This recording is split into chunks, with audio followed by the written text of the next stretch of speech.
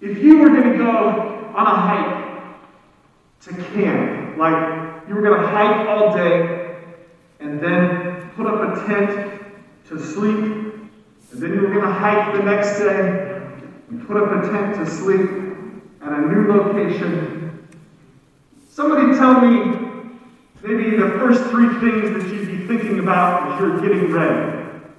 Yes, Jeff? Weight. How much weight you're going to carry? Did I hear right? Okay, did you credit?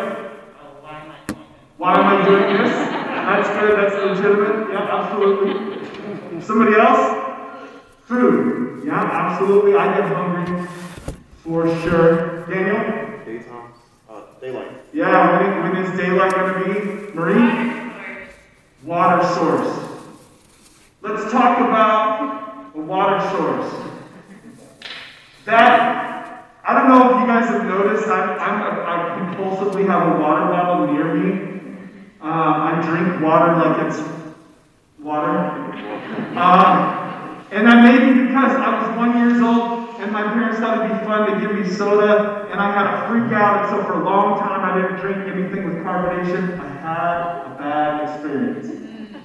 So water is something that you're going to think about, and what is the water source where you're hiking to? And you are a spiritual being, and life is a journey. We want it to be safe and comfy and predictable, but it's not. And the last couple years certainly have taught us that. And I'd like to start this morning in Psalm 36 with this. I want to turn our focus today on God. Last Sunday was a healing Sunday. We had a great prayer time. We had different things we could focus on. But today I want to just focus on God. And I'm not going to give you a lot of prescription, a lot of responses, a lot of homework. Somebody say, thank you, finally, right? I want to focus on God, the fountain of life. And if you've ever bought anything online, you've probably used the reviews, what other people wrote, whatever their experiences, the pictures when they were on, what they wrote about buying the thing, what that was like to you. Psalms have for us something that millions of people have found to be more reliable than online reviews. So let's have a look at Psalm 36. Your unfailing love, O Lord, is as vast as the heavens. Your faithfulness reaches beyond the clouds. Your righteousness is like the mighty mountains, your justice like the ocean depths. You care for people and animals alike, O Lord. How precious is your unfailing love. O God, all humanity finds shelter in the shadow of your wings. You feed them from the abundance of your own house, letting them drink from your river of delight. For you are the fountain of life, the light by which we see. God is the fountain of life. This word is the word wellspring. And you can imagine if you were a part of the ancient people, that water would be precious. They weren't any less thirsty back in them old days. But it was not as easy to just pick up bottled water or turn on a tap and have water. Those are inventions of humans for convenience and other purposes, right? To find a source of water. You see this in the different stories of Scripture. People looking for a source of water.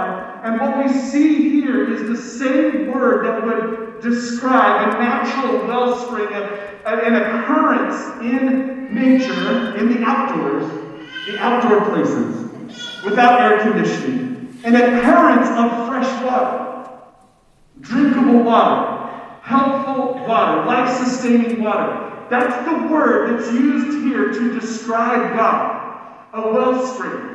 Now, for a long time, a wellspring and water at the surface that was fresh, that you couldn't see where it came from, was treated with great superstition. As most of humanity throughout most of history has assigned spiritual significance to everything you see in the natural world. And so there's been a lot of superstition that has gone along with that. But it was actually the Roman architect Vitruvius that was the first to propose the idea that maybe a wellspring, a natural occurrence of fresh water, was actually the result of snow melt or other fresh water, a stream in the watershed from rain, right? That went underground and then resurfaced. Because prior to Rome, its aqueducts and everything, the theory was that under the ground must be just the rest of the ocean.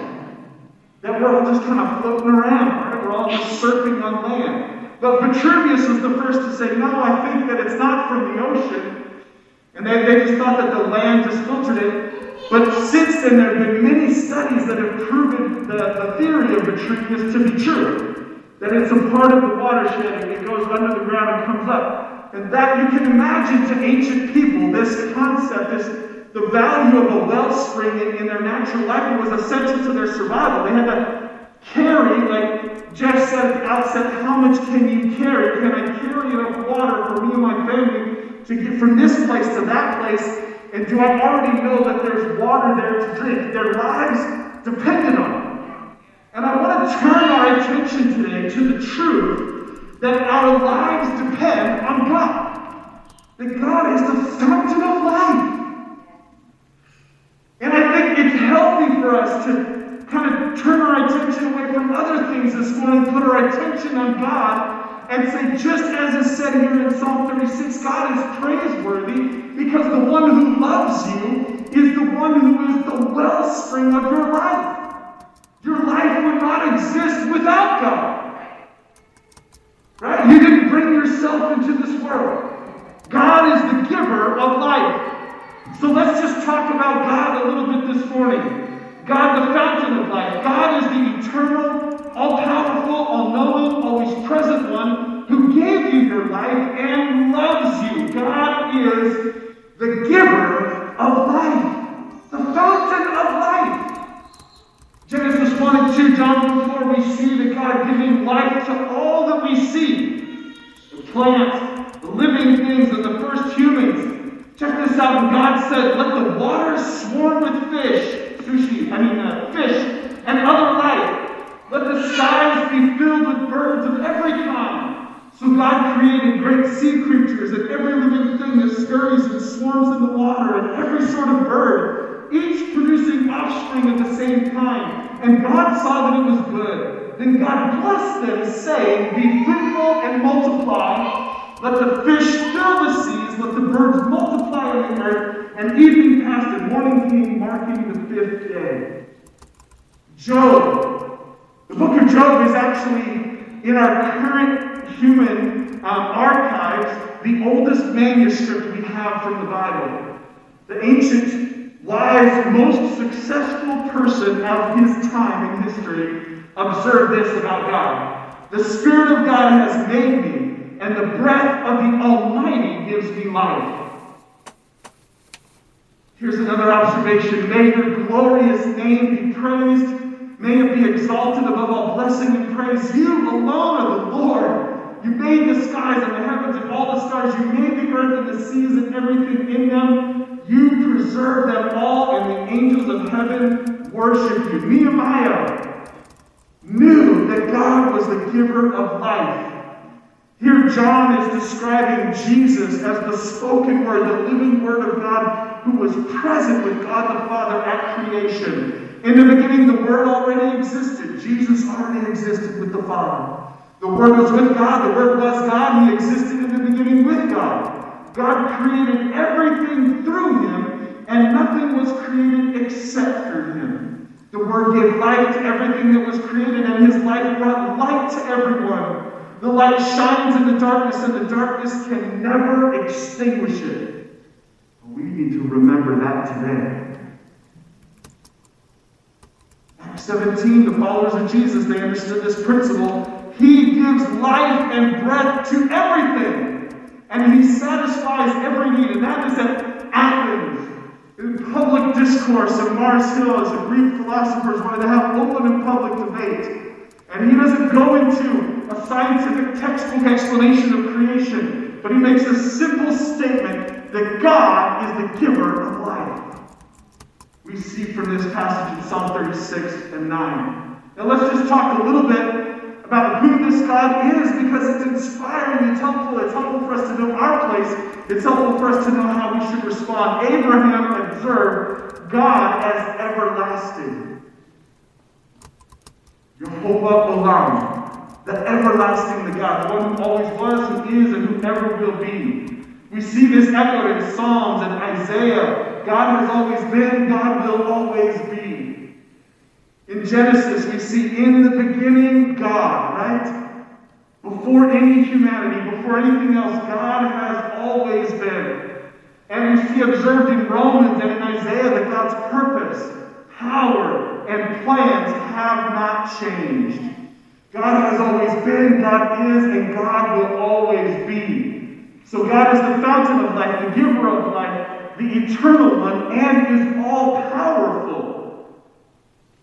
Jesus, Matthew chapter 19, verse 26, Jesus looked at them intently and said, humanly speaking, it's impossible. But with God, everything is possible. Everything is possible with God. Genesis 17:1, God described himself, I am El Shaddai, God Almighty, the one who has all power. That's how God described himself. O sovereign Lord, you made the heavens and the earth by your strong hand and your powerful arm. Nothing is too hard for you. You show unfailing love to thousands, but you also bring the consequences of one generation's sin upon the next. You are the great and powerful God, the Lord of heaven's armies. You have all the wisdom and do great and mighty miracles. Jeremiah the prophet is remembering, he's reciting in this prayed prophecy the way that God had described himself to Moses in his own name, Exodus 34, 6 and 7. He's reciting that and saying, God is all-powerful. The fountain of life, the eternal one, is all-powerful. Jeremiah again, I'm the Lord, the God of all peoples of the world. Is anything too hard for me? Come on, let your faith arise today in your spirit. There is nothing that is too hard for the living God, the one true living God. Nothing is too hard for him. Does someone agree with me with an amen? Nothing is too hard for him. God is also all-knowing. God is all-powerful and all-knowing. Have you ever met a really strong person that didn't know a lot? Or a really smart person that couldn't lift a lot? God is y'all just like breathe a little, laugh a little, right? God is all-powerful and all-knowing. Matthew 10:29, Jesus said, not a single sparrow can fall to the ground without your Father knowing it. He knows all the details. Proverbs 15:3, Solomon, the Lord is watching everywhere, keeping his eye on both the evil and the good. Nothing escapes his attention. Psalm 147, how great is our Lord! His power is absolute.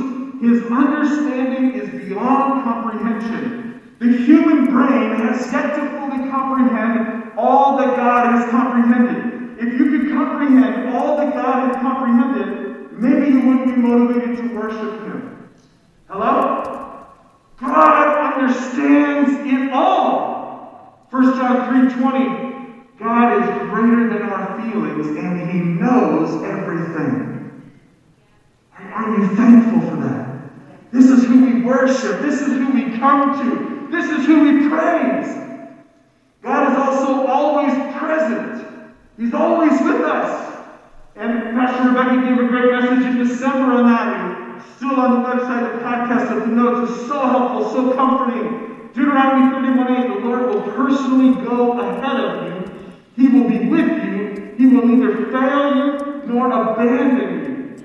Acts 17:27, again, in public discourse among the philosophers of Greece was declared this truth about God.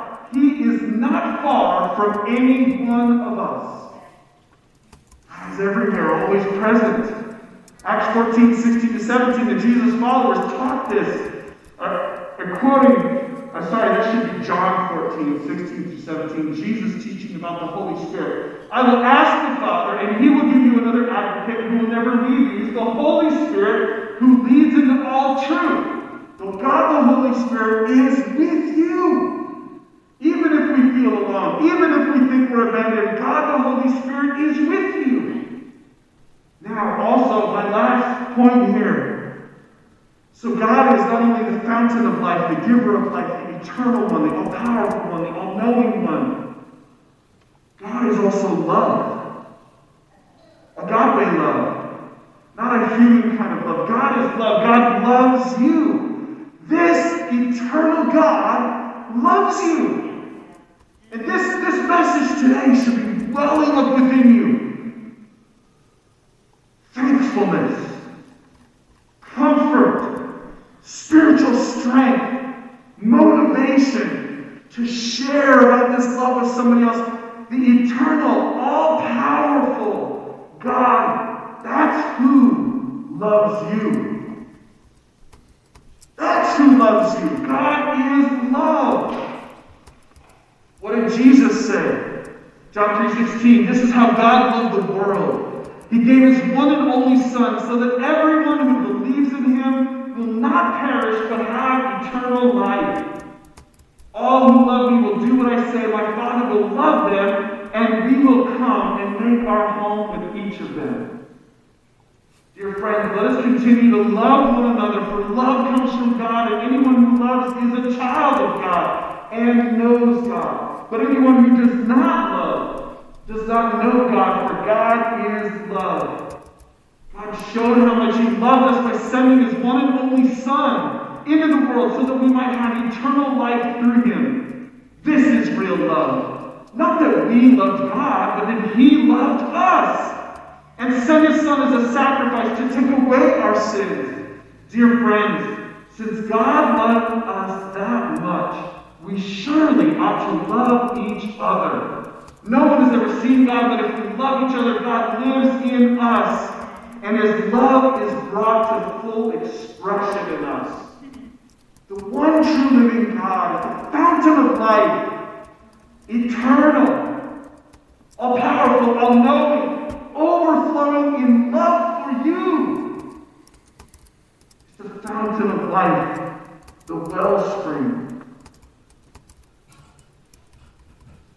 We'll close out with a story you're probably familiar with from Jesus in John chapter 4, the woman at a well, talking about spiritual thirst. I think maybe it's helpful for us today to ask ourselves what we're drinking from. Now, I could probably just pose a question to the group, can a billionaire buy your love? Can a billionaire buy your love?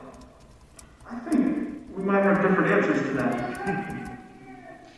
But the reality is that there are billionaires that produce product that get a lot of our attention. And passion and affection. And I think, and Jesus said he came to give us life and that to the full, and that pleasure is an invention of God. That God does want us to have pleasure in this life. But I think it's helpful for us to pause and say, what are we drinking from? Am I drinking from, first and foremost, God, the fountain of life? Allow me a rabbit trail of an illustration for a moment. On April 21st of 1859, an incredible thing happened in London. Thousands of people came out to celebrate it. Women wore their finest clothing, men were in suits and top hats, and children clamored to get a glimpse of the very first public drinking fountain. The fountain was used by thousands of people a day. And to understand its mass appeal, you have to understand that city life in London was a nightmare for the poorer classes in the 19th century. And a big part of that nightmare was drinking water. Most people didn't have access to water in their homes. Instead, many got their water from the nasty cesspool known as the River Thames. The Thames was essentially a common sewer, worse than city rivers of today. Those that did not get their water directly from the Thames often got it from wells that were dirty and contaminated with disease. Cholera was rampant. Outbreaks of the disease in 1847 and 1854 killed 58,000 people in London. And the accepted theory at the time was that diseases, including cholera, were spread through bad-smelling air. But some people were skeptical of this, including a scientist named John Snow, who's pictured here. John Snow thought that cholera might be spread through drinking water. He created a map of cholera, which you see there. He created a map of cholera sufferers and tied a particularly brutal outbreak to one water well. He then went and removed the pump handle at that well so that people couldn't access the water, and the pandemic in that neighborhood ended. John Snow subsequently became known as the father of modern epidemiology. So thank you, right? Shortly after Snow's discovery, the Metropolitan Free Drinking Fountain and Cattle Trough Association was formed. In 1879, the association, which was made up of mostly wealthy Christian philanthropists, had built almost 800 drinking fountains in London. The group had a couple of different agendas in building drinking fountains: clean, safe drinking water for poor people, and temperance. Alcoholism was destroying families, but until there was clean, safe drinking water, the temperance movement didn't have an alternative to offer people in place of booze. Coffee and tea were expensive, milk was for babies, and many people drank alcoholic beverages simply by default. Temperance fountains were constructed at churches and public parks, and often right outside the local pub. The architectural style of these fountains varied greatly depending on who commissioned them. They weren't like the drinking fountains you grew up with. They were generally made of stone or granite, and some were elaborate structures, not just drinking fountains, but symbols of philanthropy. In the late 1800s and early 1900s, temperance fountains were constructed all over London and in the United States. I'm so thankful to learn about that from one of my favorite podcasts, 99% Invisible. What are you drinking from? Your spirit. What sustains your spirit? What do you drink from first and foremost? Let's just go back to the words of Jesus, the Son of the living God, this fountain of life. Because here's what I believe. A personal relationship with God satisfies our spiritual thirst. And I can't do it for you. I can hold the water to you. I can tell you what it means to me. But I can't drink for you. Here's what Jesus said with the woman at the well. Those who drink the water I give will never be thirsty again. It becomes a fresh, bubbling spring within them, giving them eternal life. God is the fountain of life. And the words of Jesus in this place, the grammar is important. Those who drink is not a one-time past vocabulary and grammar. It is a continuum. And the Greek has this grammar that says it's been done, it is being done, it will yet be done. It's a daily, it's a moment by moment. Do you have a flow? Do you and God have a flow? Are you drawing from, drinking from the fountain of the living God? If today your answer is no, don't feel guilty. We're all human. We all get turned this way and that way. Jesus compared us to sheep. Confess where you've been wrong and turn from it and make a fresh commitment to God that you will drink from the living God and receive His grace. Jesus didn't go to the cross for you so that you could relate to God out of guilt and shame. No, He came to remove those things. This is a time, this is a place for us to come back to that simple, powerful, transformative, life-giving, giving me strength and peace and joy kind of relationship with the living God where I can smile again, I can laugh again, I can enjoy life in a new and a fresh way because I'm drinking from the living God, the fountain of life. Of life. God loves you. He loves you so much.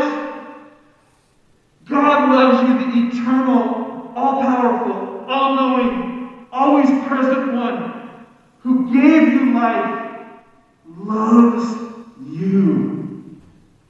He's your source. We can drift into thinking source, that we are what sustains us, that always ends in bad things. God is the fountain of life. He's the one who loves you. Let's close our time in prayer this morning.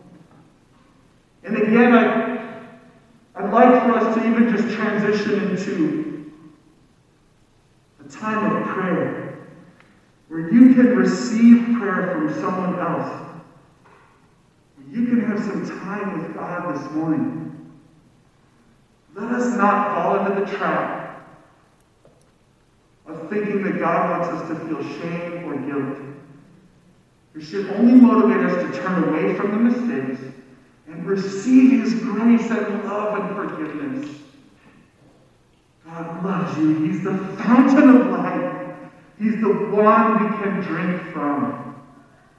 He's the one we can drink from. So allow me to close our time in prayer. Will you just focus on God, the fountain of life, this morning?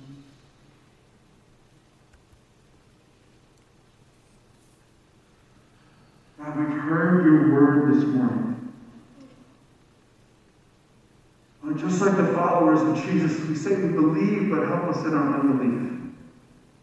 Any area of doubt, any question. Help us to turn from thinking that we sustain ourselves. Help us to turn from filling our time with distractions, thinking that more hours on this or on that are going to fix our problems. Help us to come back to you, your children, in your presence, to drink from you the living water. Turn us today by your Holy Spirit in your presence. We would drink from you, be fulfilled, refreshed, and healed in your living water. We would thirst no more. It'd be bubbling up within us.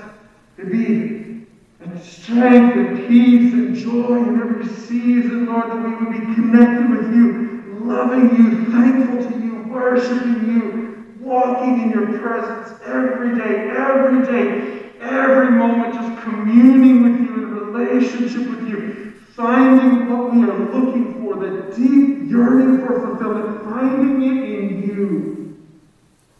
God, we ask that you shut out any voice that is getting in the way, any thought that is getting in the way, any emotion that's getting in the way. Lord, we hear the description about you today, words that came from your mouth, oh God, words that came from other people. We believe that that is who you are.